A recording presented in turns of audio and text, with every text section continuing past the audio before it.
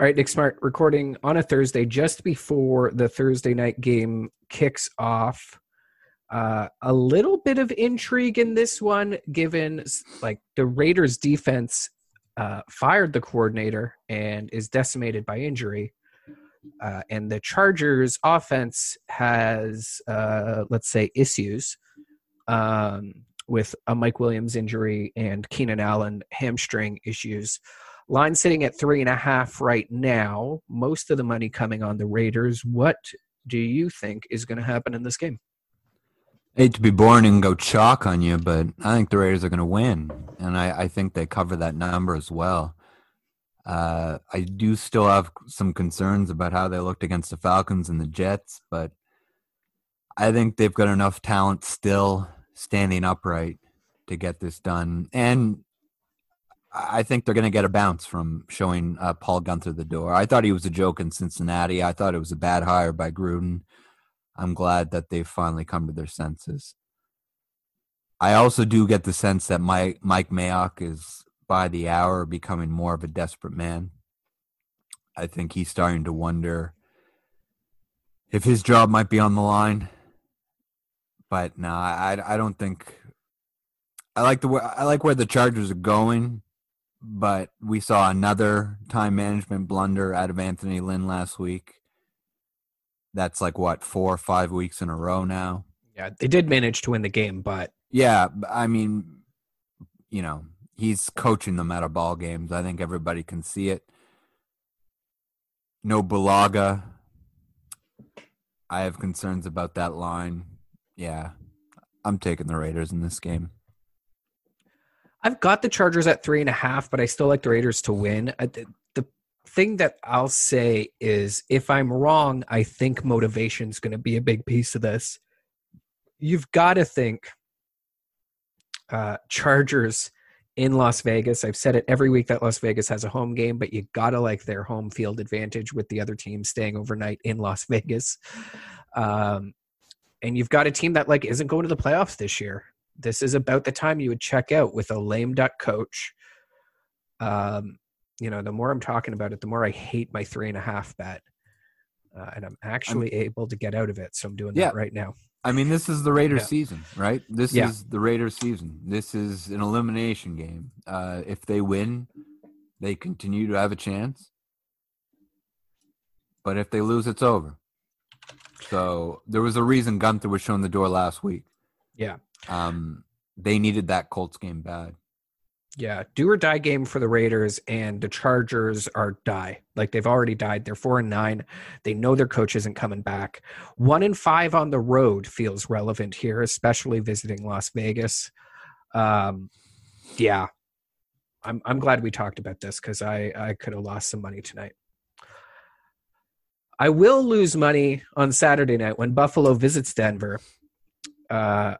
I love this spot for Denver. I don't think I'm going to toy with the money line, but you shouldn't rule it out completely. That money line is sitting at plus 220 right now for Denver. I should say Buffalo favored by 6. I'd like to get Denver by 7, so I'm holding off on it to see if more money comes in on Buffalo. But let me talk to you about why I love Denver here. Denver has, if you take away the week that they had no quarterback, Drew Lock has looked passable in those 3 games, in the 3 of those 4 games. And the only one that wasn't, he didn't play. Buffalo has been in a spot where they got to pick off Pittsburgh, who was decimated by injuries, basically playing 2 short weeks in a row after a nonsense Ravens-Washington situation. And they've, 2 primetime games, big wins. This is like a classic letdown spot. But by the way, Denver gets the elevation advantage here too. You give me even a little bit of wind, I start worrying about Josh Allen's accuracy again. So I think the 6 points are beautiful. I'm still picking Buffalo to win this game because, like I said, I don't know that Denver does enough to win. But I think they keep it close, and I think there's enough in Denver's advantage here that they shouldn't be completely ruled out. What do you got? What I got is what I just saw Josh Allen do against a pretty formidable Steelers defense. I mean, it just no Bud Dupree, no who's Yeah, our no, I mean, cornerback. Like yeah, that defense was in a bad spot. they're missing bodies, but even with the bodies they're missing, I still think they're a top 5 unit across the league. And Josh Allen looked like the MVP that night. Yeah. In fact, he's looked like the MVP for a couple weeks now. He's playing that good, especially in the red zone. Still yet to throw a career pick in the red zone. For a guy who's not the most accurate passer in the world, I just think that's a phenomenal stat. I'm taking the Bills. That number does seem a bit big for me, though. I think maybe the Broncos keep the game closer than people are willing to admit. So maybe Bills on the money line, but Broncos to cover, middle it. But yeah, watching Josh Allen the other night, it made me wonder where he could be a year from now, 2 years from now, because it does certainly seem like he's going to continue to get better and that he has the ceiling to get better. If the Bills can shore up that O-line and get, a top 10 running game going, I don't expect that to happen this year, but next year, man, good things on the way for the Bills. They're in a spot where I'm not saying they're going to go on a run similar to the Patriots did in the AFC East, but they're in a spot where they could be set up to win this division for the next 5 years. One other tiny note against Buffalo here, a bit of a look ahead. Got Patriots on Monday night next week. And then, of course, Dolphins to close out this season. Not as big a look ahead as the biggest of all time that we'll be talking about in a few games, but pretty darn close. Carolina visiting Green Bay. Give me the Packers. I don't think it's close. Line's 9. I'll tell you this. There was a moment late in that Carolina-Denver game where Carolina punted the ball, I think, with about 6 minutes left around the 40 on a 4th and 4. And I started to question whether or not Matt Rule was actually trying to win the football game. Playing against a team that shared their record. They know they're not going into the playoffs. This guy's known to be, and the organization now from the top down is known to be pretty analytical. So I would not be shocked if, similar to the Jets situation where it was never said out loud, but people kind of understand that the better a draft pick you can get, the better everyone is. So if Carolina is not even playing to win at this point, you probably got to take a look at the Packers here. I don't love a blowout, so I'm not going to bet the game, but Packers should win easily. What do you got? Yeah, I agree. And I'm not really calling for a blowout either, but I do think they cover the 8.5. Yeah, I mean, the Packers are a premier team in this league, and the Panthers aren't. The Panthers disappointed me against the aforementioned Broncos last week. I thought they were going to win that game. I hate to throw basic NFL math at you, but if you're the Panthers and you can't beat the 2020 Denver Broncos, then you're just not going to stand a chance against Aaron Rodgers and these Packers. Yeah. One of the things that actually scares me off that 8.5 is that there's so I use 3 books: Sports Interaction, Bet365, and Pinnacle. And Pinnacle is the book that is widely accepted to be one of the sharpest books in the world. And part of the reason for that is that they offer lines at minus 105 juice instead of the minus 110.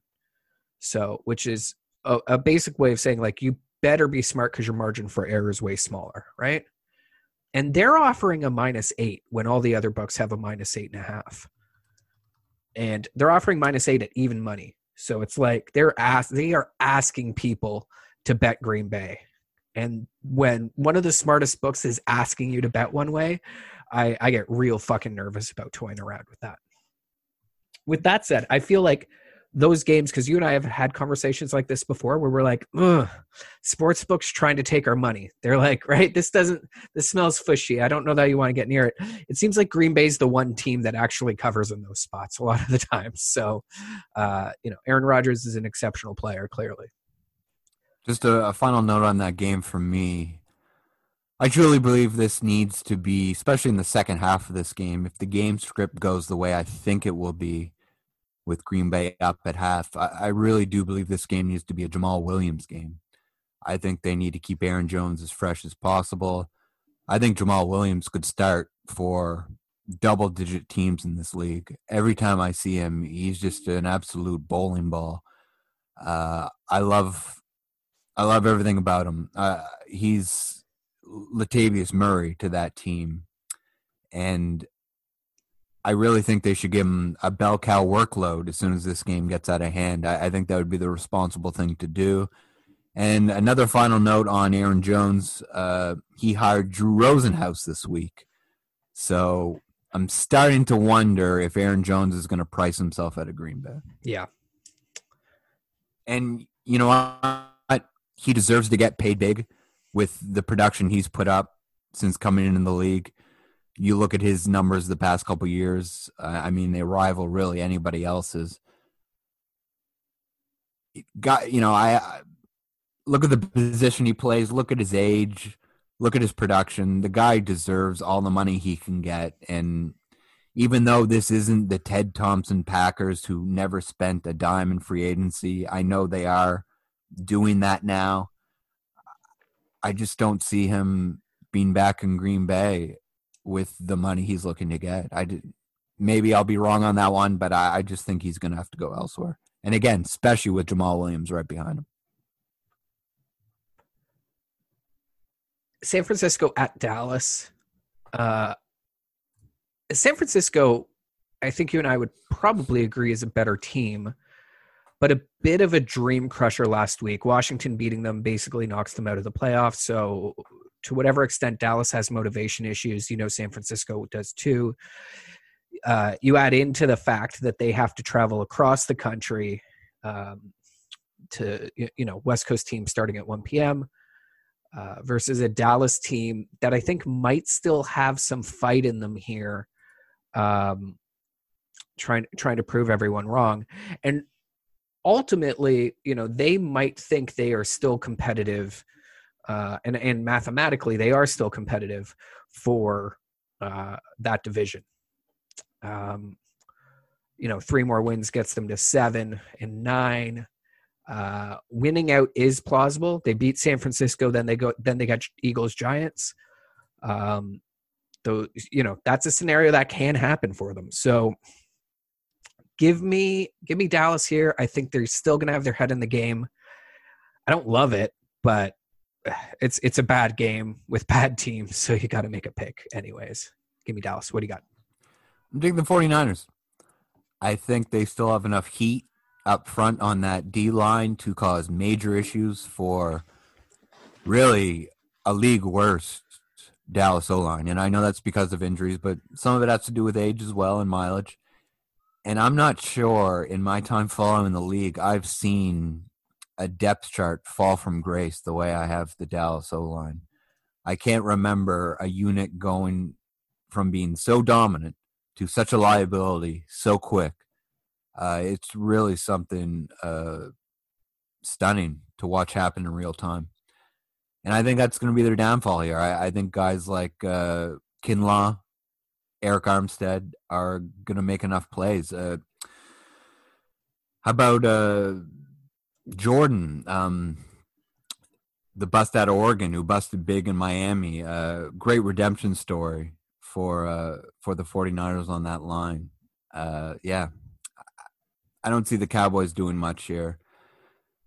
Still no final word on Zeke if he's going to play, but I'm really not sure that matters at this point. Would you rather just have Pollard at this point? Yeah, I mean, the past couple of weeks I've been calling for more Tony Pollard on this podcast. I think the more they use him down the stretch, the better, if not just to evaluate things going forward. Zeke will be back next year, but beyond that, for him 2 years from now to be wearing a different jersey, I think there's a very strong possibility. Jerry Jones multiple times this year said he's still the best player on that team. I don't believe that to be true.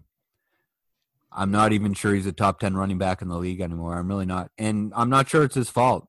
If you look at any player who's playing post-COVID recovery. It strikes me that they've all been compromised and that they've all been shells of their former self. Lamar Jackson, but yeah. Like Lamar looked really good on Monday night, I thought. Yeah, no, when he had cleats that kept him upright, his footing was a major issue. Yeah. It took the third pair of cleats to get everything straightened out. Yeah, I think your point's generally true, though. Like, I think Lamar is kind of the exception to the rule, like he is in a lot of things. There's questions of, like, how good was Newton to begin with, right? But, yeah. And just to finish the thought on that, this week we saw University of Florida college basketball player completely collapse, due to a heart issue, had to be rushed to the hospital, was in a medically induced coma. Turns out he had battled COVID earlier in the year and was left with a compromised heart as a result. What I'm getting at is, for all we know, all these guys are playing with either compromised lungs or hearts, and we might not know the full story here for a couple of years. We may look back on this period and just think, wow, it's nuts that those guys were even out there playing with what we know now. Hopefully that's not the case, but I have a feeling we're going to find out some stuff that it's going to make our head spin about this. We talked about this before the season started, and I'll just reiterate it now. Like, I have no problem with the NFL or MLB, NBA, hockey deciding that they're going to play their season under whatever restrictions. Players in those leagues have substantial unions with real bargaining power. And for the most part, the vast majority of players in those leagues have made a significant amount of money already. Not necessarily generational wealth, but like enough that so long as they're not an idiot, they're not going to go bankrupt, right? It is the choice of a grown-ass man then of like weighing, the money, the future, all the things versus whatever health impacts that may come along with it. And I think that's fair. To put college kids who are not paid in that same position, where they essentially receive none of the benefits that come from this product that they are creating. There's those out there who would argue that like their education, like that's a weak fucking argument, man. Cause you're basically saying, $40,000 a year or something. It's not a substantial amount of money versus the value that they create for advertisers and networks and schools. Yeah. Not to mention the only ones who actually finish their degree are the ones who take the initiative to go back years later. Yeah. Or just don't make it to like further pro sports. So it's just like to take what you have the gall to still call amateur athletics and force that season into existence has always been like a morally repulsive choice that you can't.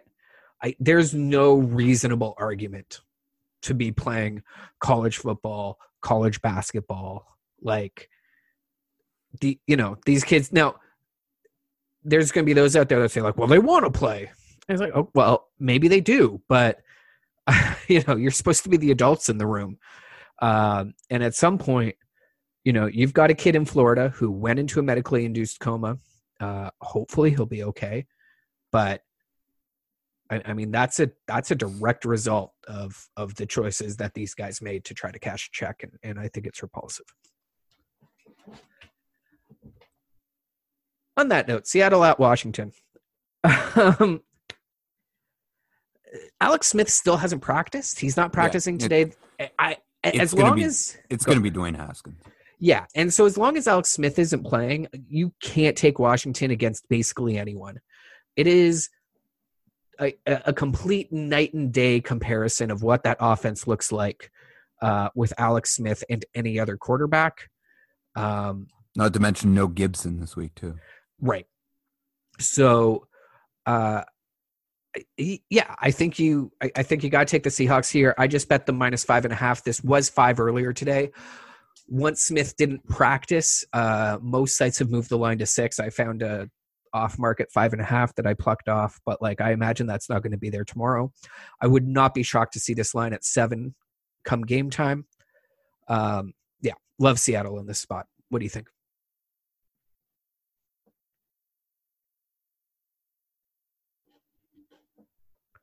Smart? Hey, sorry, lost you there for a sec. No, it's all good.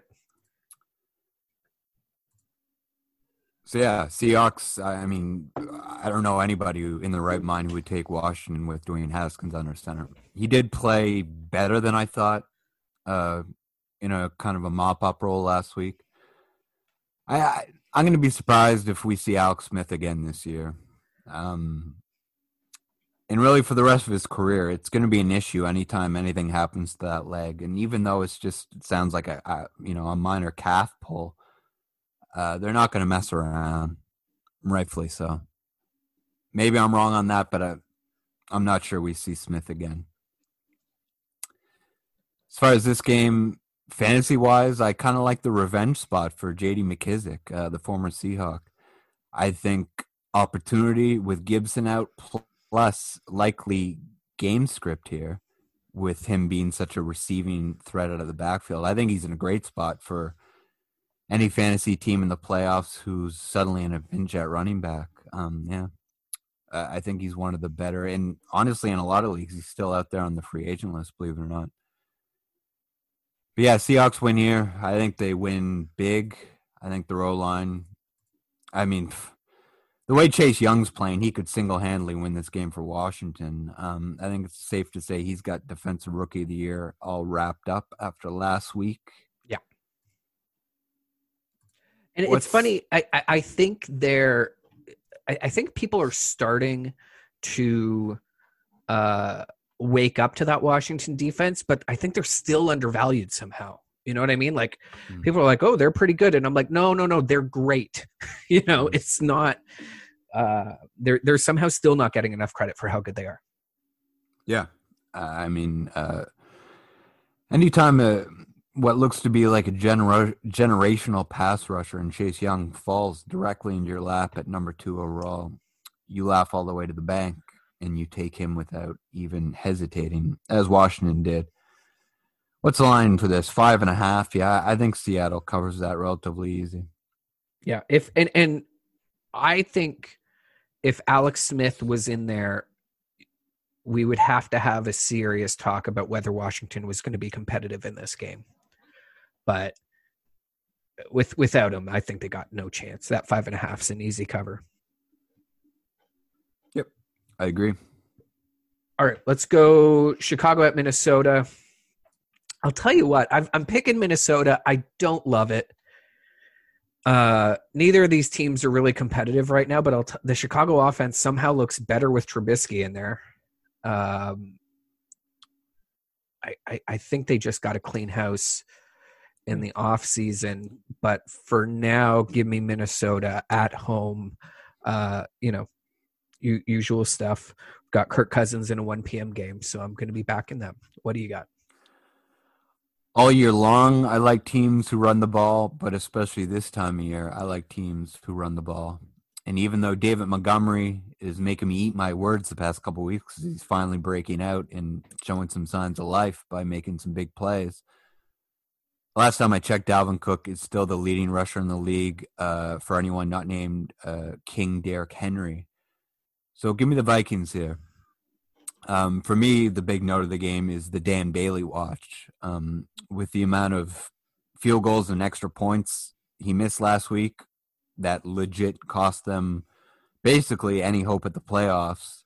I'm surprised he continues to have a job this week, and you better take it to the bank that I would say any missed kick whatsoever this week is going to earn him a pink slip. That includes field goals, extra points, however you want to break it down. So for me, it's the Dan Bailey watch this week for Minnesota. But I'm surprised the Bears did what they did. I mean, I had the Texans last week. Obviously, I look pretty foolish for doing that. But I didn't think the Bears offense was going to show up like they did. I think it's going to be a different story against this Vikings defense. I mean, I would argue the Houston offense no-showed. Now, obviously, the Chicago defense had a big day too, but like, yeah, I mean, it was Deshaun Watson out there and nobody else. Yeah. Cooks being injured definitely hurt them, but at some point, not like this isn't to hate on Deshaun Watson, right? But I'm like, can we call the guy a generational talent if he's not able to work with what's put in front of him? Because like year after year, you got Tom Brady and Aaron Rodgers out there passing to guys no one's fucking heard of. Now, obviously different for Brady this year, but you know what I mean? Like the really, really elite guys, it doesn't matter who you run out there, they find a way. Yeah. And I don't think Deshaun Watson has shown an ability to do that yet. I think usually with those guys, they have somewhat of a defense behind them. Yeah, that's true. Somewhat of a successful running game, both of which Houston just doesn't have right now. Yeah, totally fair point. It's literally Watson on an island all by himself. I mean, J.J. Watt's finished. As much as people don't want to look in the mirror and have to admit that, he's no longer an elite player. And, I mean, they just lack playmakers all over that defense, really.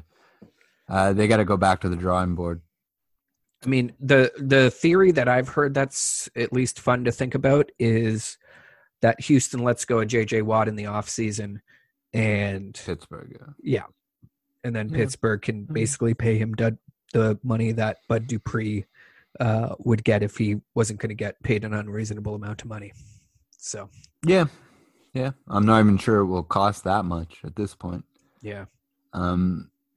But as far as this Vikings game goes, I'm surprised it's only 3. I figured that line would be a bit bigger. So, yeah, I think the Vikings cover that 3. So, that's interesting because I was thinking that too. And then, the more we talked about Dan Bailey, it's like, yeah, if you've got a kicker with the yips, that's a 3-point swing in my mind, right? If we're looking at a guy who can't hit a fucking field goal anymore, even if he goes 4 for 6, not that well, the way Minnesota plays, he might end up doing something like that. You got to consider that. Like, it's got to be worth at least 2 points.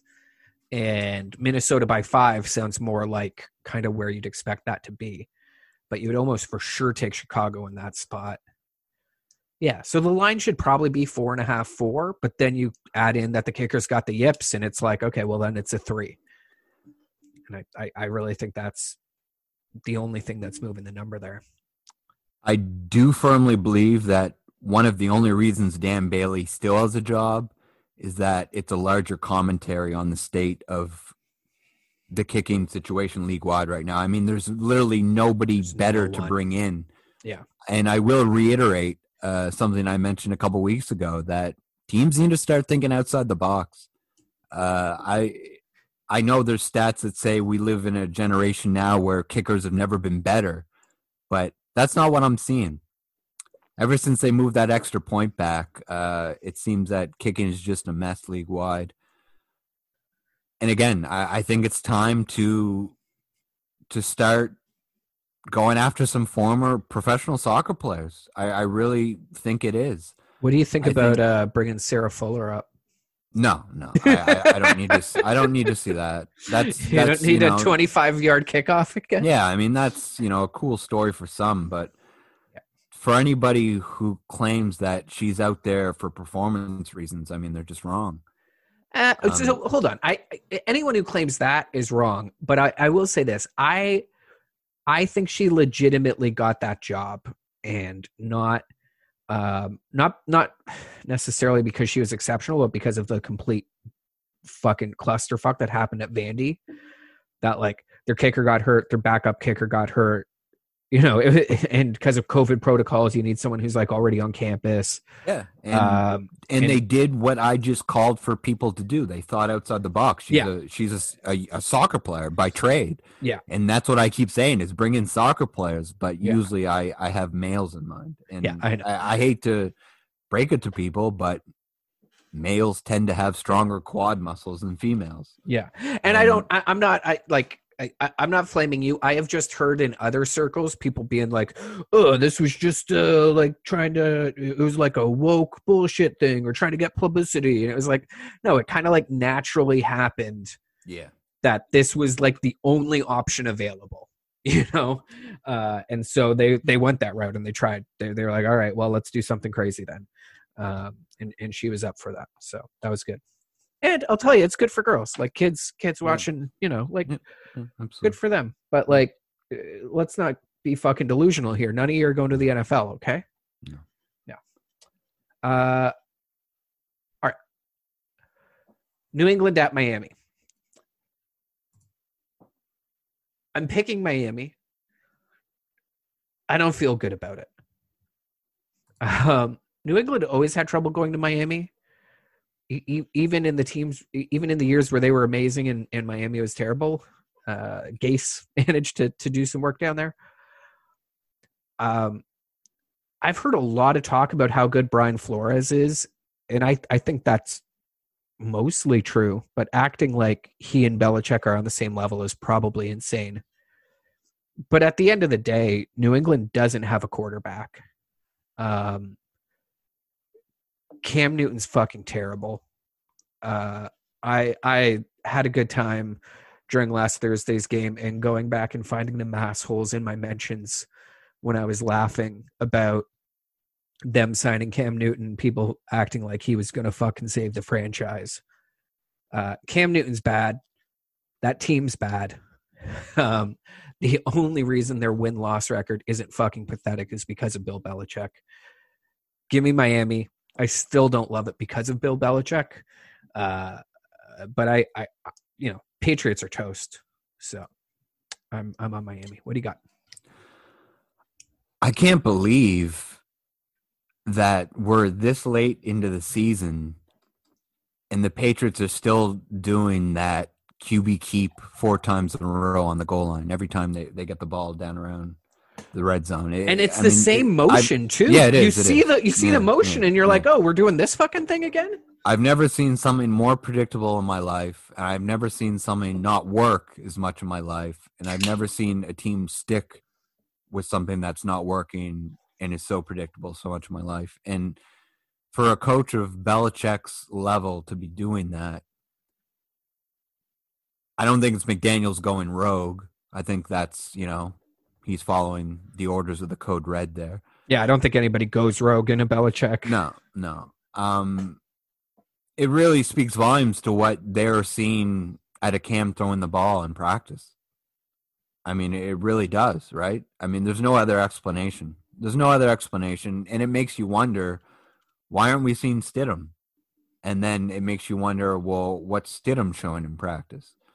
It would have to be markedly worse, because if it was anything near Cam, I think they would go with Stidham.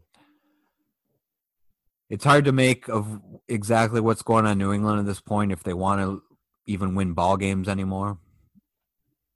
And so, yeah, I'm taking the Dolphins. I don't think the Dolphins are a world beater, but I think as long as Tua is going to find Mike Gesicki in the red zone, I think that's all that needs to happen to beat New England.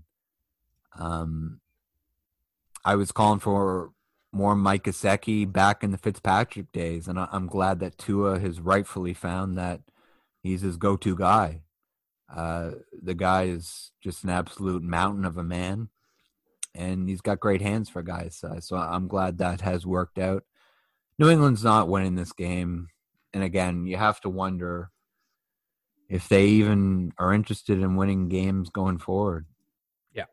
And I'm surprised the line's only 2.5, especially given historically, like you said, New England's trials and tribulations down in Florida. It goes back as far as the late Tony Sperano, back when they were running the Wildcat with Ronnie Brown. It's been a problem ever since for New England down there. And if it was a problem when they were good with Tom Brady, like, I don't think it's going to have improved, as they are now a much worse team. So yeah, give me the Dolphins, and I think they cover the 2.5. Jacksonville at Baltimore. Baltimore should win. Jacksonville at +13 has a ton of value on it, though. Big letdown spot off a big Monday night win. We will never know the truth because there is no way to know. But I will die believing that Lamar Jackson running into the locker room was a man clenching his butt cheeks, holding his shit in. He and others can say differently. But that man took a shit in the middle of a Monday Night Football game, and I'll go to my grave believing that. Give me Baltimore to win. I'm going to bet Jacksonville +13, though. What do you got? See, I don't view this as a letdown spot. I view this as the Ravens getting back on track in that game against the Browns and them firmly with their heir appointed back up. I think they finally sorted out that Mark Ingram isn't the running back he was last year, and that they've got two guys in J.K. Dobbins and Gus Bus Edwards that are, at this point, much better running backs with much more tread left on the tire, much more explosion.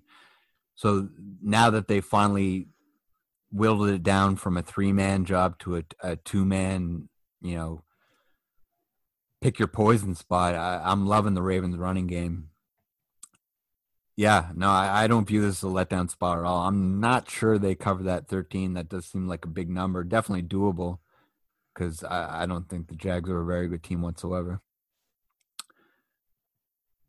But yeah, Ravens here. Yeah, the only thing I'd say there is, like, the best argument I've heard against this is that the Ravens are bullies and that when the Ravens play bad teams, they just run up the score. So, see how it goes. But I agree. As far as the cramping goes, I just want to say, if they did legitly quote unquote cramping. Yeah, if they did legitly give him an IV, then the only way the time lines up in my mind is if it was the scene out of Any Given Sunday where the guy's got the IV in the bathroom stall. That's the only way the time lines up. There would have been no time. He wouldn't have had enough time to use the washroom, fully relieve himself, come out, then have the IV and go out. It was like 10 minutes of game time. So that's like 15, 20 minutes of real life. Yeah.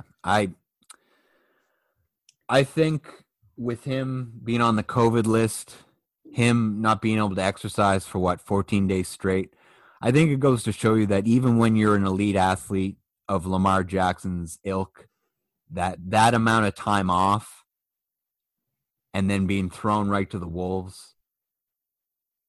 I mean, he was probably still a bit dehydrated, and then having to go out there and make as many plays as he was with his legs. I think we were getting the right story. I think he did have some calf cramping. He said it started in his arms, and then the reason he clued into the fact that he needed to go to the IV was when he started to feel in his legs. I just think that video that showed up on Twitter was read into way too much. The one of him running down the... Yeah, I think... that wasn't a Twitter video. They showed that on Monday Night Football. That was... Yeah, no, yeah. I know. I mean, what I'm getting at is that I think Twitter took it to another level. I think the sleuths... Well, we've all seen that run before. Many of us have done the run before, Yeah, and I don't think... Body language, I don't think that's what it was. He wasn't grabbing his hips, and I think it was a man who knew that wave at the guy coming out. Like, yeah, get out of the way. That's it was get out of the way. I got to get an IV on me so I can get back out there. I think he realized they had Trace McSorley in the ball game. Yeah, I think time was of the essence. Yeah. Well, I think we can both agree time was of the essence. Yeah, IVs aren't quick things; they take time. I really don't think there's a conspiracy there. I think we're getting the whole story. Listen, I'll say this. We'll never know, and I'm fine not knowing. I loved Twitter for those 20 minutes. It was moments like that, and I laughed because the first real Twitter moment I remember, I was actually texting with you. and this was when you and I didn't text as much as we do now. But it was the night Osama bin Laden died, or was killed. And that was the first night that I remember Twitter really being a place that it felt like everybody was here, and the conversation was there. And if you wanted, if you were on Twitter that night, you were a part of something, if that makes sense. Yeah. And in a weird and completely opposite way, this was also one of those moments that brought a country together around everyone's best poop joke. And I was happy to have been there for it. And I found it delightful because I'm really 6 years old inside. Tampa Bay at Atlanta. You and I talked about this off air. I have a pretty simple philosophy with Tampa Bay moving forward. If the team they're facing has a good pass rush, I hate Tampa Bay. If the team they're facing does not have a good pass rush, I love Tampa Bay. Give me Tampa Bay in this spot. I don't know about the 6 points. I think there's lots of reasons to kind of like Atlanta to hang close. Tampa Bay hasn't traveled in a long time. Another thing to think about there. But I think Tampa wins, and I think it's not super difficult. Let me say this. I think if Atlanta covers that 6, it's a backdoor cover. I don't think they're actually going to be competitive the whole way. What do you got? I'm taking the Bucks purely because I can't afford to fall back another game versus you on our season total. That's not fair. I'm not making picks strategically over here. Well, as soon as I started a couple weeks ago trying to not be so chalk, that's when I started losing my lead, so I got to get back to business. Every fiber of my body wants to take the Falcons here because I still think that they can surprise any team in the league when they play their best football, and I'm not that high on the Bucs, especially without the fourth leading rusher Ronald Jones out for this game. Yeah, I mean, I'm not going to be surprised if Atlanta wins this, but 50-50 pick 'em. I got to go with Tampa. But I don't think they cover the 6. I think even if the Falcons lose, they keep it close. Okay. Let's go Detroit at Tennessee.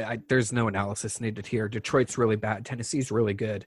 The only thing I'm actually going to bring up here, if we're going to talk about Tennessee, is that Tennessee right now 25-1 to win the Super Bowl. Is there a little bit of value there?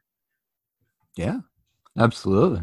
I mean, after what we saw they did last year, absolutely. I mean, they damn near beat Tennessee. People aren't going to remember because the second half kind of got out of hand. But like that first half, when they were committed to running the ball, they were leading. And then once they got away from the run, they were in trouble. But like, I mean, I think it's totally plausible that they end up in the Super Bowl. Let me see here. So if I go to win conference, Tennessee is 12-1. So I think if you're doing Tennessee to win the conference, you got to take them for the Super Bowl. Because let me ask you this. I might be on an island here. I'm realizing as I start talking. Do you like New Orleans better? Like in a one-on-one matchup, would you rather have New Orleans or Tennessee? If they were playing each other in the Super Bowl? Yeah. I mean, it's going to depend on Breeze. And on that note, I like to think what I said last week was right, because it sounds like Breeze, now that we have a little more information, is, again, nowhere near and is still in a hell of a lot of pain, as I predicted he would be. I mean, if Breeze plays in that game, give me the Saints. But if he doesn't, give me the Titans. I think it's as simple as that. Yeah, Packers versus Titans. I probably like the Packers. Yeah, I definitely like the Packers. Thing is, I mean, when the Titans play their best football, I think this year's offense is better than last year's offense. Yeah, I think their defense took a step back, though. Yeah, their defense did take a step back. But they didn't have Jeffrey Simmons in the middle of that line last year, and they do this year. And I'll tell you, the guy's going to be a household name in no time because, I mean, other than Aaron Donald and Chris Jones in Kansas City, I think Jeffrey Simmons right now is the third best defensive tackle in the league. Yeah, I think A.J. Brown in year 2, we talked about before we went live, yet to have a 10 target game and look at his numbers. I mean, if the guy ever starts getting 10 target games, watch out there. So I think it's a better Titans offense. And yeah, I like that. I think there's some value there. What you said, 25-1 to win the Super Bowl? Yeah, but the more I'm thinking through this, I think the value, if you're trying to do it right, what you do is you bet the 12-1 to win the conference. The division, you mean? No, the conference. Okay, so yeah, they got to beat KC. They got to beat KC or whoever, but they're gonna have to beat a couple teams. But you take the winnings from that 12-1, and then whoever they're facing in the Super Bowl, they're gonna be a dog to, right? Like if somebody's making odds, they're dogs to Saints, they're dogs to Packers, they're the dogs to the Rams, probably dogs to Tampa Bay. Seattle is iffy, right? Yeah. So even if it's, I think whoever comes out of the AFC is going to get a lot of respect. Right, but if the Titans beat the Chiefs, I don't think they're going to be dogs to a lot of teams. I think they're dogs to at least 3 of the 4 teams I just mentioned. They might not be dogs to Tampa Bay. Those might be even. Hard to say. But I against the Saints and the Packers, they're definitely dogs, I think, right? And the Rams, it's close, and the Bucks, I would probably favor Tennessee there. Yeah. But it's enough of a gamble that it's like, if they're plus 140 on the money line against the Saints or the Packers, and if it's a 4-point game, that's probably about what it ends up being. Then you're getting you're going to get better than that 25-1, because your 12-1 is going to go double plus 0.4. So it's like 32-1 or so. That math's not totally clean, but it's close. So I think that's the better way to get at that if that's your position. And you have the opportunity to hedge a little, right? Because you can just go Titans, and then if they win and you see their opponent and you're like, oh, fuck, I don't know about this, you can just get out of it and take your 12-1 too. Yeah. All right, I'm going to put a little taste, little taste on Tennessee to win the AFC. All right. I just don't see them beating. I don't see anybody beating Kansas City this year. I know. It's hard to see. I hate to be the chalk guy, but I think we're going to get our first repeat champ in a while.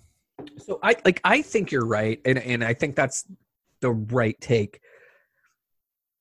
But the team, if we try to envision a team that could beat Kansas City, it looks an awful lot like Tennessee. It's a team that's going to run the ball a ton, play ball control, and have like a reasonable defense. Because you're never going to stop Kansas City. You can just hope to kind of keep the ball away from them long enough that they can't like totally run you over.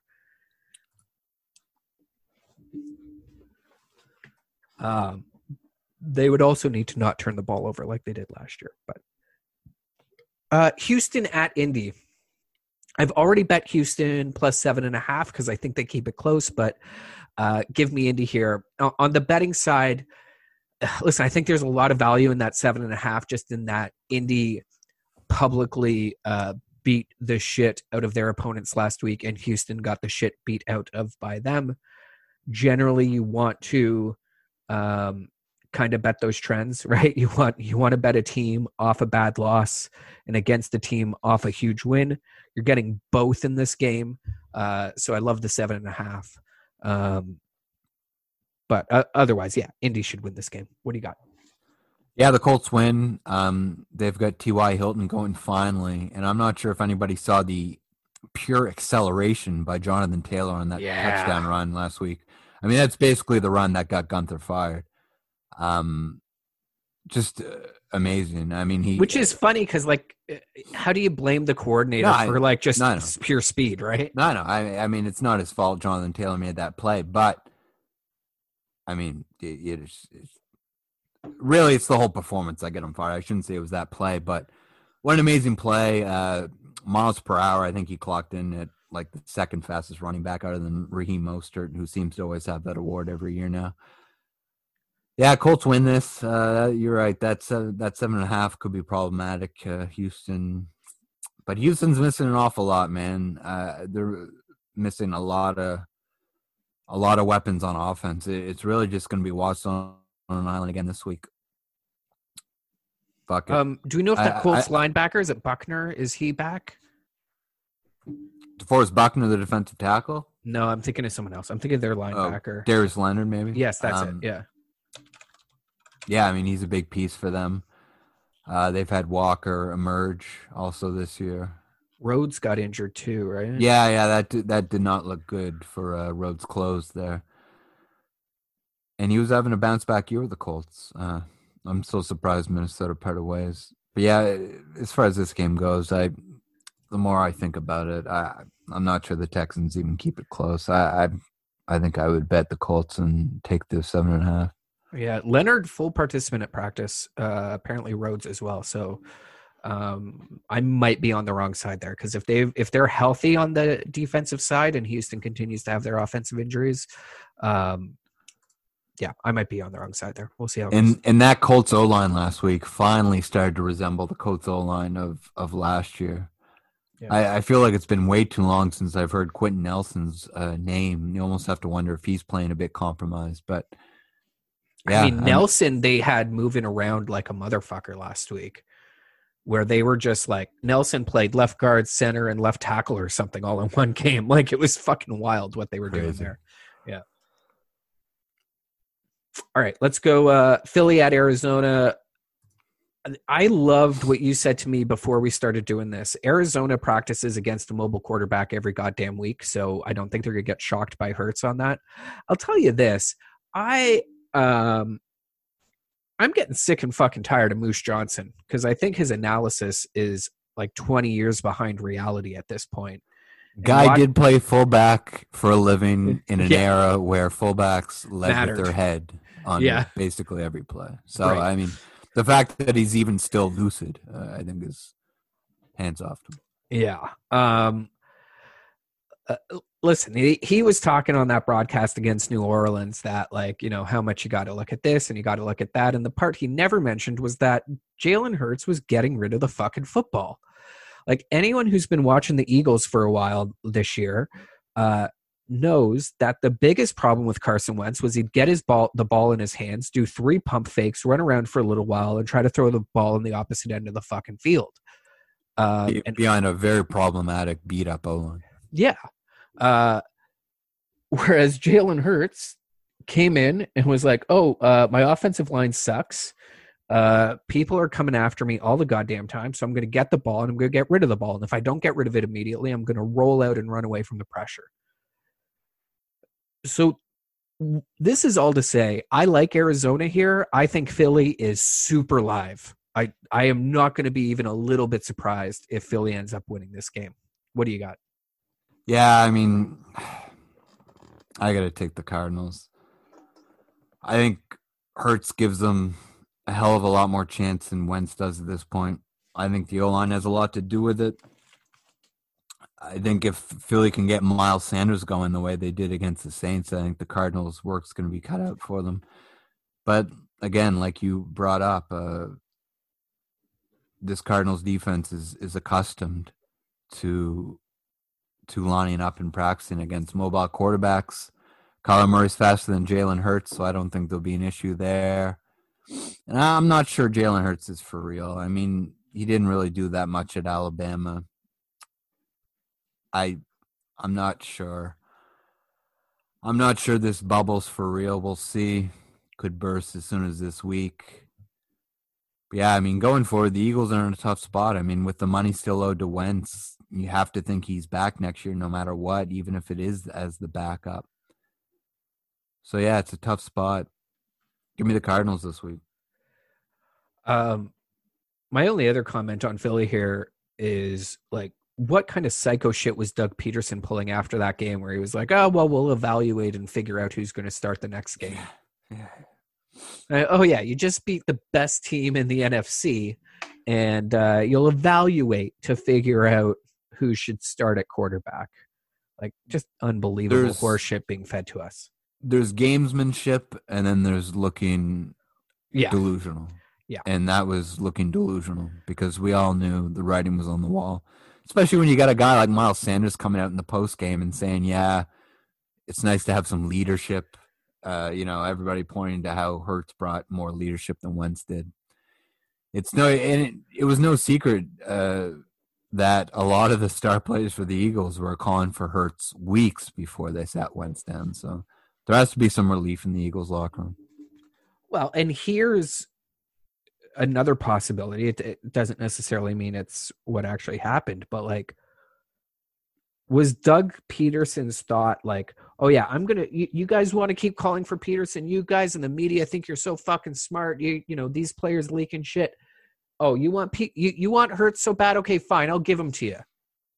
Put him up against fucking New Orleans, watch him get his shit bent, and you guys can all feel like idiots, and then this happens, and he's like, well, I guess we'll figure out what we're doing next, right? Because his thought was, I'm going to put Hurts out there, blow him the fuck up, and then go back to Wentz. And be able to say, I told you so. Yeah, exactly. All right. Jets at Rams. Jets dogs by 17.5 points. We talked about this a little bit earlier. I would like to go back historically. I want to see if there's a site I could pay like $10 a month for, where I could easily look up, like, show me a team where if you add up their 3 biggest dog spots, it would be worse than the Jets from this year, because I'm not sure it exists. Jets plus 17.5 here. They were plus 17 earlier this year. They were also plus 21 versus Kansas City. I'm saying they were plus 17 earlier this year. I mean last week against Seattle. With that said, I talked about this a little bit earlier. I think this is the biggest look-ahead spot we have seen all year. Rams come off a revenge win against the Patriots in primetime. Next week, they have the Seahawks, who they are currently tied with for first place in the division. So, do I think it is such a look-ahead spot that the Jets beat the Rams? No. But 17.5, I'm betting the Jets. It's going to feel gross. It won't be fun to watch. Rams are going to win the game, but if you want to make some money, I think there's a lot of value here on the Jets. What do you got? Yeah, I agree with you. I don't think it would be the strangest thing in the world if the Jets covered that number. The offense is slowly seems to be showing something. It's really hard to gauge with the way, it's almost like 2 steps forward, 1 steps back, even when they do make a play on offense. I'm not sure. I mean, like you said, the Rams are going to win this game. The question is, are the Rams going to be up so much so early that they take the foot off the gas and allow Darnold to backdoor cover? More I think about it, I'm going to say no. The Rams are a pretty good team, not to be trifled with, well coached. Yeah, Rams cover here. The more I think about it, give me the 17.5. Kansas City at New Orleans, undisputed game of the week. Interesting. There's a thing called correlated parlays, which is in general, if you're betting one game, so betting one team to cover, say 17.5, for example, and the under, it's kind of like a betting rule of like if it's within 2.5. So if the number's 17.5, it would work out to 35 plus 8.5, 43.5. If you do both, and it is exactly 43.5, that's a correlated parlay that you should expect that if they cover, it is the under sort of thing, right? I was just informed by a website that I tried to bet on. They're like, no, you can't do that. So it's the first time I've seen that happen, which is fine. I'll live with that. All right. KC at New Orleans. Game of the week. I've got New Orleans here. Listen, Kansas City, I think, has looked susceptible to a run game for a while. think that the Saints defense is extremely good. I think it's questionable if you can put Lattimore on an island with Hill, but maybe you can put him on an island with Kelsey, and then just double Hill. I think having a legitimate shutdown corner and what is going to be a run-first offense gives you options against this team. I like New Orleans here. I don't love it. It is the most likely Super Bowl preview in my mind. Give me the Saints. Where are you on this game? I'm taking the Chiefs, and I'm shocked the number isn't bigger. I think that 3.5 is borderline offensive. I really do. For a breeze-less Saints offense that's coming off the performance that they just came off, I'm shocked that number isn't bigger. I think that's easy money. 3.5. I think the Chiefs cover that for sure. You will be shocked to find out that most books have it at 3. Okay. Wow. Yeah. I mean, whenever we do these lines, I always just look at Sports Interaction because I'm lazy and I. No. It's if you're not betting it, you shouldn't be looking at 3 books, right? Yeah.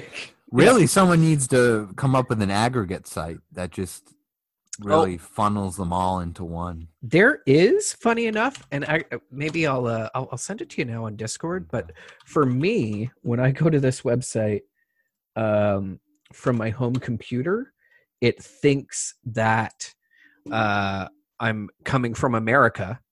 It's something about my Bell internet that they show me DraftKings and FanDuel and all kinds of weird shit. But if I go on my cell phone from like my cell network, then it'll give me Bet365, Sports Interaction, Pinnacle. So William Hill, yeah. Are you getting DraftKings and FanDuel and shit there? No, America? I'm seeing SI, Bet365, Pinnacle. Oh, okay. I'm jealous. I wish I was getting all that. Yeah. Okay. Yeah, no. And I am also with Bell, but obviously in Atlantic Canada, not Toronto. Yeah. Yeah. So that was the site. That aggregate site, if you are betting on 3 sites, is super useful, especially when you try to get the best of a number. 3. I mean, that's mind-boggling to me. 3. I mean, like, because have they not been watching the Kansas?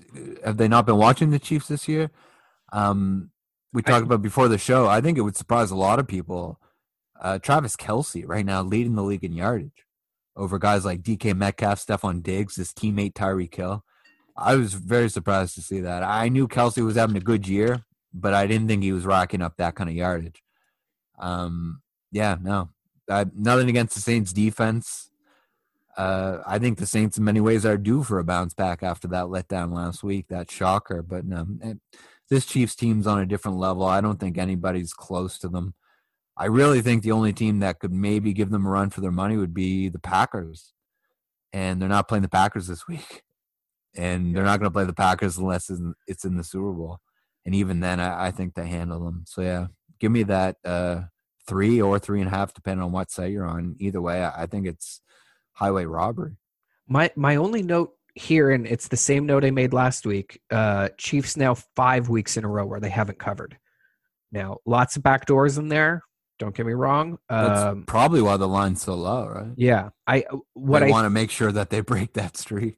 Yeah, but part of my New Orleans pick here is that watching the Chiefs play the last 3 weeks at least, it feels like they're playing with their food. That's why I set you off. Like they get up 20 and they're like, whatever, all right, who cares? They're taking the long view, right? They know what this season's about. No, and listen, same thing I said about Aaron Jones. Maybe there's a bit of that, right? Maybe it's saving bullets. But I also that's exactly it. I think there is a real good argument to be made that if you're Andy Reid, why the fuck are you going to show anything? If you're up 20, okay, we just need to win the game. Yeah. So we're going to run the ball a bunch. We're going to do some basic shit, run a couple of slants. All we got to do is run the clock out. And then you see when they get to the point where they're running the clock out, they're running these fucking like almost guaranteed first down plays, where they're trusting it. Now, the reason I'm taking the Saints here is because I think that catches up with guys. I don't, you can't play with your food in the NFL. And teams that think they can usually have a wake-up call at some point, and I would not be even a little surprised if the Saints were that wake-up call here. And I'll tell you what, if they're not,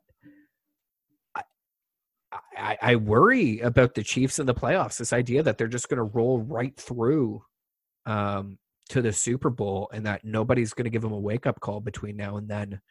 It's either the Saints or in the playoffs, and in a weird way, if I'm Andy Reid, I'd rather have it happen now than then.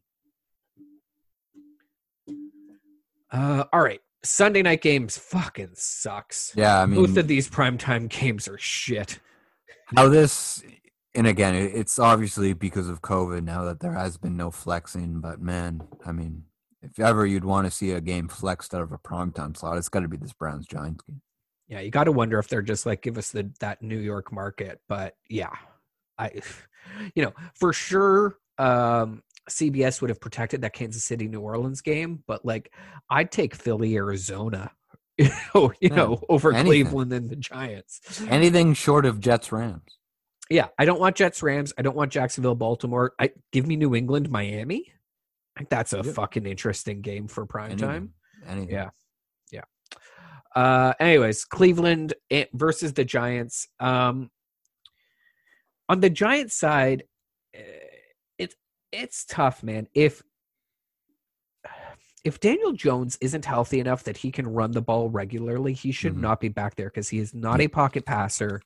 No. He's going to turn the ball over. Yep. So if you've got issues where he's not able to run the ball, you got to put in Colt McCoy. Yep. And should have been McCoy last week. I called for it and I didn't get it. No, and I think you're right because Daniel Jones did not look like he was ready to run the ball. So why have him in there? So yeah, give me the Browns. What do you got here? I've never seen someone with the hand size of Daniel Jones put the ball on the ground like he does. Yeah. It was a little more close to home and personal for me because I was a top seed in my IDP league, which started the playoffs last week. And the guy I was going against had a little-known first-round bust by the name of Hassan Reddick for the Cardinals, who ended up having 3 forced fumbles and 5 sacks. An absolute fluke of a career game that will never be duplicated, and it cost me money in a money league, and I'm still quite sour over it. But nevertheless, fast forward to this week with the Giants, they're going to be missing their shutdown number 1 corner, James Bradbury. I don't think they had a chance even with him. Without him, they certainly don't have a chance. Good luck stopping this Browns running game after what they just proved they're capable of against a decent Ravens run defense. Chubb and Hunt, I mean, you'd be hard-pressed to find a better backfield at this point. And Baker's doing enough to give them chances to win. And I think that's all Baker needs to do. They don't need him to make plays. They just need him to not lose games. And really, I don't think they're going to need much out of him in this game. I think the run game alone will get them up so big that it's really not even going to matter. And yeah, they cover that 6. And I'm not sure it's the most irresponsible thing to maybe sit Nick Chubb down in the second half and let it just be the D'Ernest Johnson Kareem Hunt show. Yeah. Coming across the wire right now, Mike Williams will be starting for the Chargers tonight. Versus the Raiders. Eckler, of course, going as well. Yeah, I believe it's either a back or a neck for Williams, so don't be surprised if we see an in-game injury. Re-injury to it. I don't know that I want to bet a primetime Giants game because who the hell knows? You know what I mean? So I'm just like, that's a stay away for me. But yeah, I love Cleveland to smash. Their running game is finally showing signs of life between Wayne Gallman and Alfred Morris, but game script wise, they're just not going to be in a position to use it in this game. I think they're going to be down so much so early that it's going to be a passing game script, and I think we all know where that leads. Yeah. Okay, let's do Pittsburgh at Cincinnati. If Joe Burrow was in this game, it'd be really interesting, but he's not. Give me Pittsburgh. Yep. I don't think there's much analysis needed there.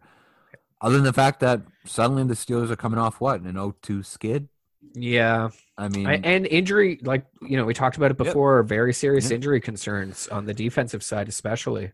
Not to mention, it sounds like Big Ben's out there playing on one leg. It sounds like people within that organization are starting to be pretty worried about a knee injury that not many people knew about going into really the last 2 weeks of games. But yeah, I think they certainly get back on track here. Like you said, no Burrow, no chance.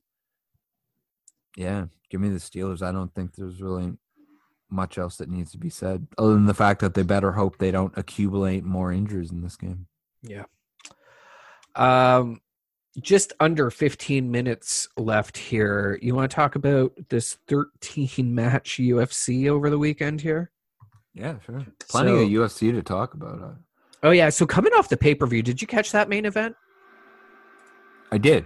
Yeah, that was, I would say, listen, there's some folks out there being like, match of the year. I'm like, okay, you guys clearly forgot that Yoannan Way was this year. Yeah, I think that's the fight of the year. But Marino Figueiredo, especially given the context of that division, certainly a great fight, and obviously going to be run back as soon as those guys, because both were fighting on 3 weeks rest, so they're going to need some time off. Yeah, but Moreno will be fighting again. Tough as fucking nails. That guy. I mean, holy you look shit. like any Mexican boxer you've ever watched, right? I mean, well, except Ruiz after he got fat and happy. Yeah, absolutely. But there's something about that Mexican fighting spirit that those guys just go out and are willing to trade forever. Figueiredo, though, I have a lot. I mean, in many ways, he's my fighter of the year with what he's done this year, and in many ways, I think he's going to have a long title reign. But on the flip side of that, the fact that he's allowed to get in that octagon 20 pounds heavier than he weighs in is not only unfair, I think it's very dangerous, and I think someone's going to get hurt. We already know he's got heavy hands for a man of his size, but for him to then have 20 pounds on certain guys, I mean, it's just, the guy should be fighting a weight class up, and that's all there is to it. I think ONE FC out in Singapore has it completely right when they do the hydration tests.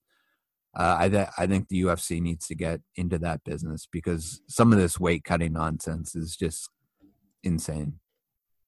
I found it interesting, for lack of a better term, that the guy that we were worried about gassing was the bigger guy, and that's because of this hydration nonsense that he's pulling, where he puts his body through such a fucking thing to begin with, that you worry when he gets into the 5th round if he's actually going to be able to run it through there. The other thought I had on that main event, for whatever it's worth for me,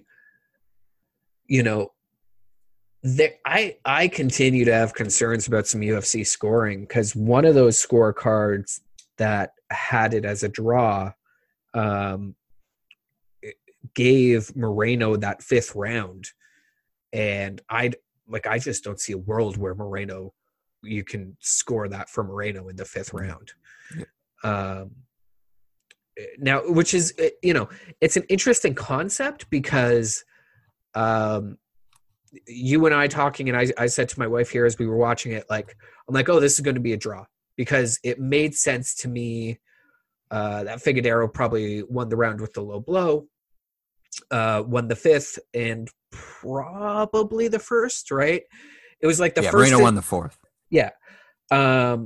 And so it was like the 1st and 2nd were kind of toss-ups, and it was totally reasonable to give Moreno either of or even both. And Moreno definitely won the 4th, but Figueiredo, I thought, won the, 3rd and 5th for sure. And then, so it was really a matter of how he scored 1 and 2. Yeah. He won the fight. I mean, it was the point deduction that cost him. But that was a reasonable point deduction. Yeah, I was going to ask you, how did you feel about it, given that there was no warning? I thought it was justified because Moreno was about to puke. I mean, it was that bad. So there's two pieces. One, it was that bad, and as Dana White said in his post-fight press conference or post-event press conference, it was the third fucking foul for that guy, right? Like Figueiredo had poked him in the eyes twice, and now he'd kicked him in the nuts. Like at some point, you got to say no. Like if you're going to fight dirty, and then you add in the fact, which I think is reasonable, that the guy looked like he was going to puke, and as they talked about on the commentary, you are supposed to factor in if it's going to have an ongoing impact in the fight. And I think a blow like that, anyone who's been kicked in the nuts knows that it's not a thing you just shake off after 25 seconds. So, yeah, I thought that was an entirely reasonable point deduction. I thought it gave Figueiredo a period to bounce back cardio-wise. I mean, he was a bit gassed before that. So you have to wonder – and I don't think this was the case here, but you have to wonder how many times a guy's gassed and intentionally goes for the low blow, assuming he won't get a point deducted, but maybe this is set of kind of a precedent that, hey, maybe I shouldn't take that chance, might get a point off without a warning. On a similar but not completely connected area, I think Daniel Cormier was talking about if Moreno wins this round, then that's a 10-8, and I'm like, what fucking planet are you living on, Daniel, that Moreno won this round? And goes to a larger point that I thought it was a bad day for Daniel Cormier and Joe Rogan. Both of those guys hadn't commentated in a while, and it looked it. Yeah, they must have each yelled "he's hurt" about 12 times, and at a couple points they were yelling it at the same time. Yeah. No, John Anik completely carried. It wasn't a good night for either. And which, by the way, I think they are generally great. I think that is the A team. Yeah. I have no interest in seeing Felder replace either one of those guys, and certainly not that other guy whose name I'm forgetting, the Mexican. Michael Bisping? No, Bisping's okay. Like, I don't mind Bisping, but Bisping's like a solid B team guy. Yeah. Is it Cruz? Cruz is the other guy they have. Yeah, Dominic Cruz. I like Dominic Cruz. He's very analytical. I do not like him at all. I'll tell you, it's awkward when it's Cruz and Bisping. I know, because Bisping do not like each other. No, and Bisping talks so much that Cruz takes it. His ego gets a bit hurt. Yeah. But yeah, no, I enjoy Dominic Cruz's commentary. I like the analysis he brings. One other problem I thought with Joe Rogan that night was he seems to latch as soon as he has an outside theory in a fight. He seems to really latch onto that and make it the theme of a fight. For example, the theory that Brandon Moreno had a broken forearm, when in turn it was his shoulder that was he had a huge welt on his arm. Though. He did. I mean, the visual evidence was there, but still, I mean, for that to be all that you're talking about, and it turns out that, oh, no, that wasn't even the case.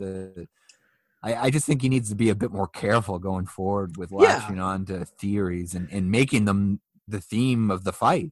I think that's a real fair point. That, like, I actually don't mind him making something the theme of the fight, if we're going to phrase it that way. But if he's going to do that, he should accurately be describing what it is, right? Instead of being like, he must have a broken arm. Be like, there is a giant welt on his arm, and that has got to be impacting him in some way.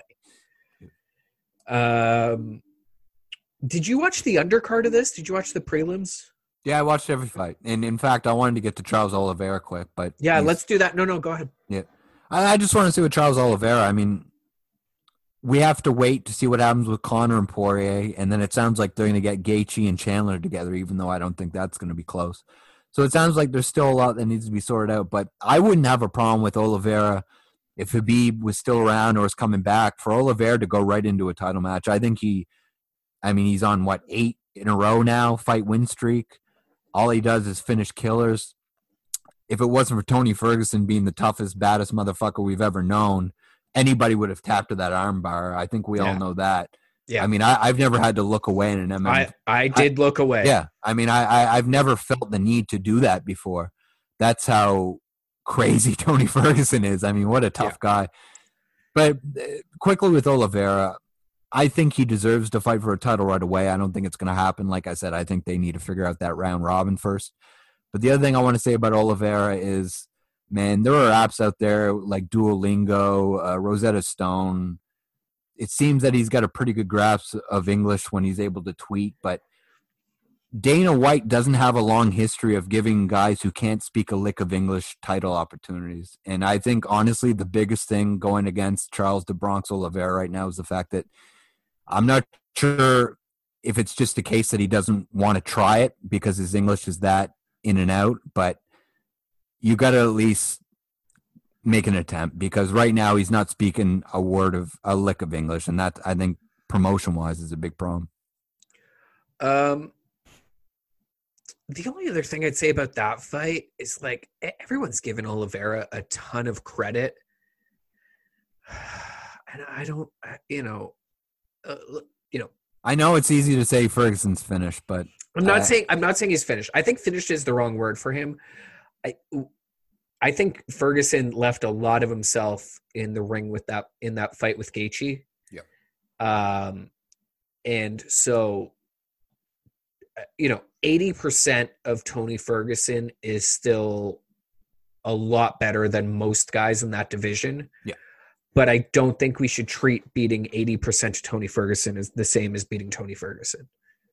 I think he's shifting from title contender to gatekeeper. Yeah, that's a great way of putting it. I was listening to someone talking about Holloway earlier today, and basically saying, like, oh, I'd like to see a third Holloway, was it Volkanovski fight? Volkanovski. Volkanovski. Yeah. I mean, Volkanovski said he doesn't want it and that it's not fair to, he's already done that twice. But in my mind, Holloway won one of those. So I know, but it's like, it's hard. But the way I thought about that was like, okay, well, I think what Holloway has to do, if he wants to do that, what he does is he needs to play gatekeeper for 2 years, where anyone who wants that title shot has to go through him. And then eventually he can say, hey, you need a title match, and I've beaten everyone who you thought you would fight instead, so you have to fight me again. Yep. Like, that's the only way Holloway can do that. Give Volkanovski no choice. Absolutely. Yeah.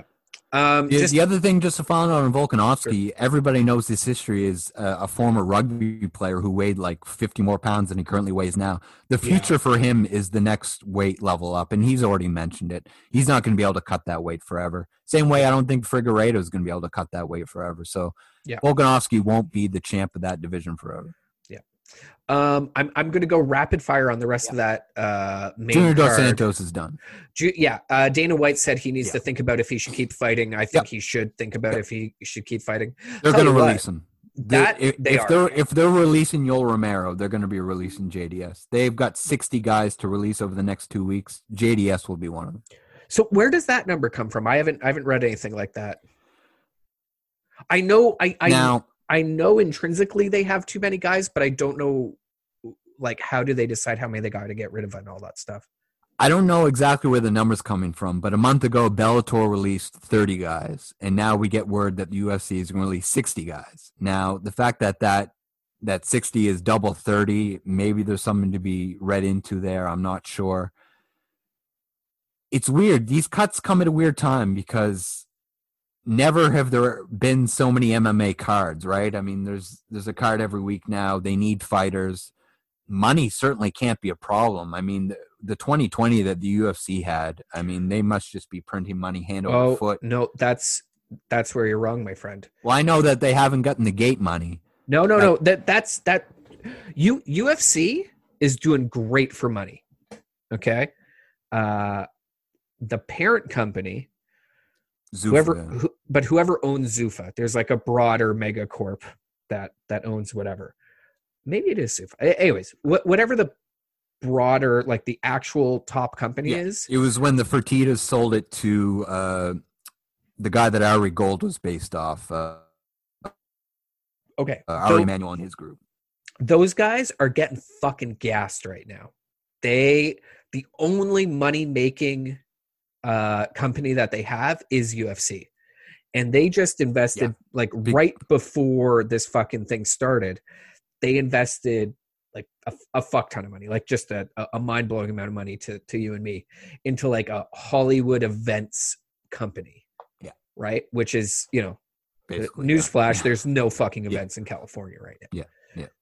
So Yeah, anybody with money in the movie business has had to have taken a hit.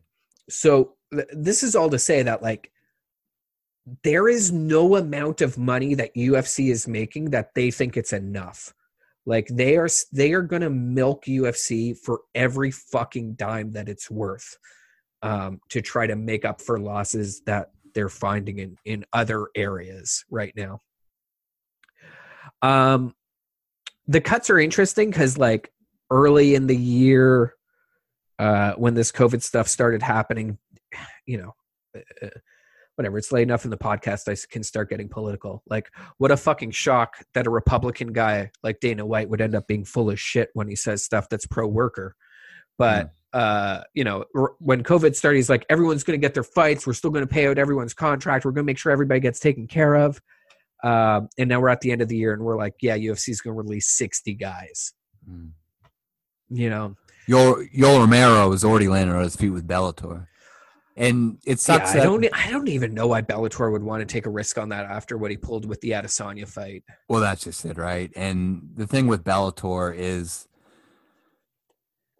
even though they are the number 2 promotion, they're getting this reputation of just basically taking whoever the UFC discards, right?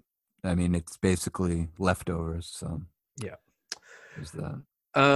I thought that Mackenzie Dern, what is it, Verna Yandiroba? That's a tough one. The lady fight on that main card was a fucking banger. Until the main event happened, that was the fight of the night. Yeah.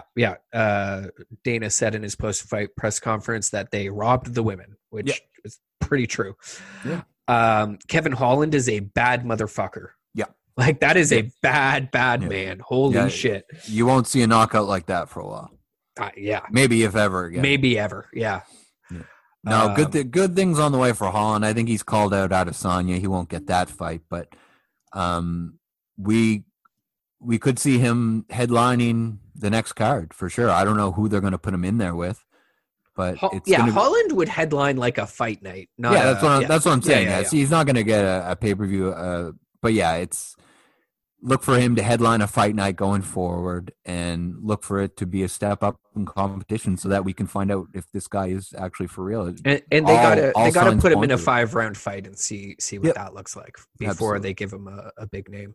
Absolutely. And on the same note with JDS, Dana White was also speculating, or not speculating, but answering a question on Ronaldo Souza, and it sounds like he could be part of the cuts as well. Yeah, I think Souza doesn't have a lot to offer right now. Basically, in the UFC, the way Dana White looks at it right now, if you're not a title holder or a guy who's going to fight for a title, we don't want you.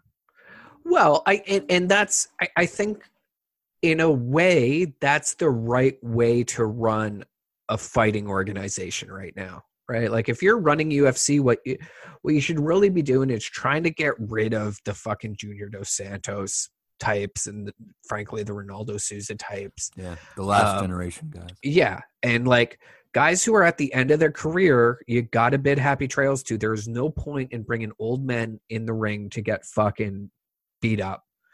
What was that? What was the fight night that we watched a few weeks ago? That was a nightmare. Silva, right? Like having Silva out there was fucking embarrassing. And you hope you don't see too much more of that. The only other fight I want to talk to you about real quick, that's Sam Hughes, Tesha Torres versus Sam Hughes. I believe that was the first fight of the night. It was there was an early prelim before that with Chase Hooper, but yeah, he got real lucky with that heel hook. He got real lucky. Yeah. You can't take that amount of damage, as Dana White said, and stick around. So he's going to have to shore up his boxing. Yeah, because he is an incredible wrestler, but he's got to figure out his stand up. It's an issue. You can't take that kind of damage and have a long career, no, whether you win or not. Yeah. Sam Hughes, I just felt like it was one of those things where it's like you don't know what it's like to be in UFC because you say your coach says, "Hey, can you see?" and you go no, thinking that nobody's going to hear it, but it's like everyone's mic'd. You're on television. The doctor heard you can't see out of that eye. Like the second you say no, the fight's over. You know, it's not a matter of your coach saying, okay, I'm going to call it. And you go, no, I can do it. Like that's it. The fight's over. So it's in a strange way, like Sam Hughes is going to show up as 5-2 now, but like, I'd like to see her fight again with the knowledge that like you just have to lie, because there's at least 3 other times on this card that I thought a guy probably couldn't see out of his eye and they just said they could. And that's kind of how the fight game goes. And she didn't seem to know that. There's a reason Michael Bisping currently has a glass eye. Right.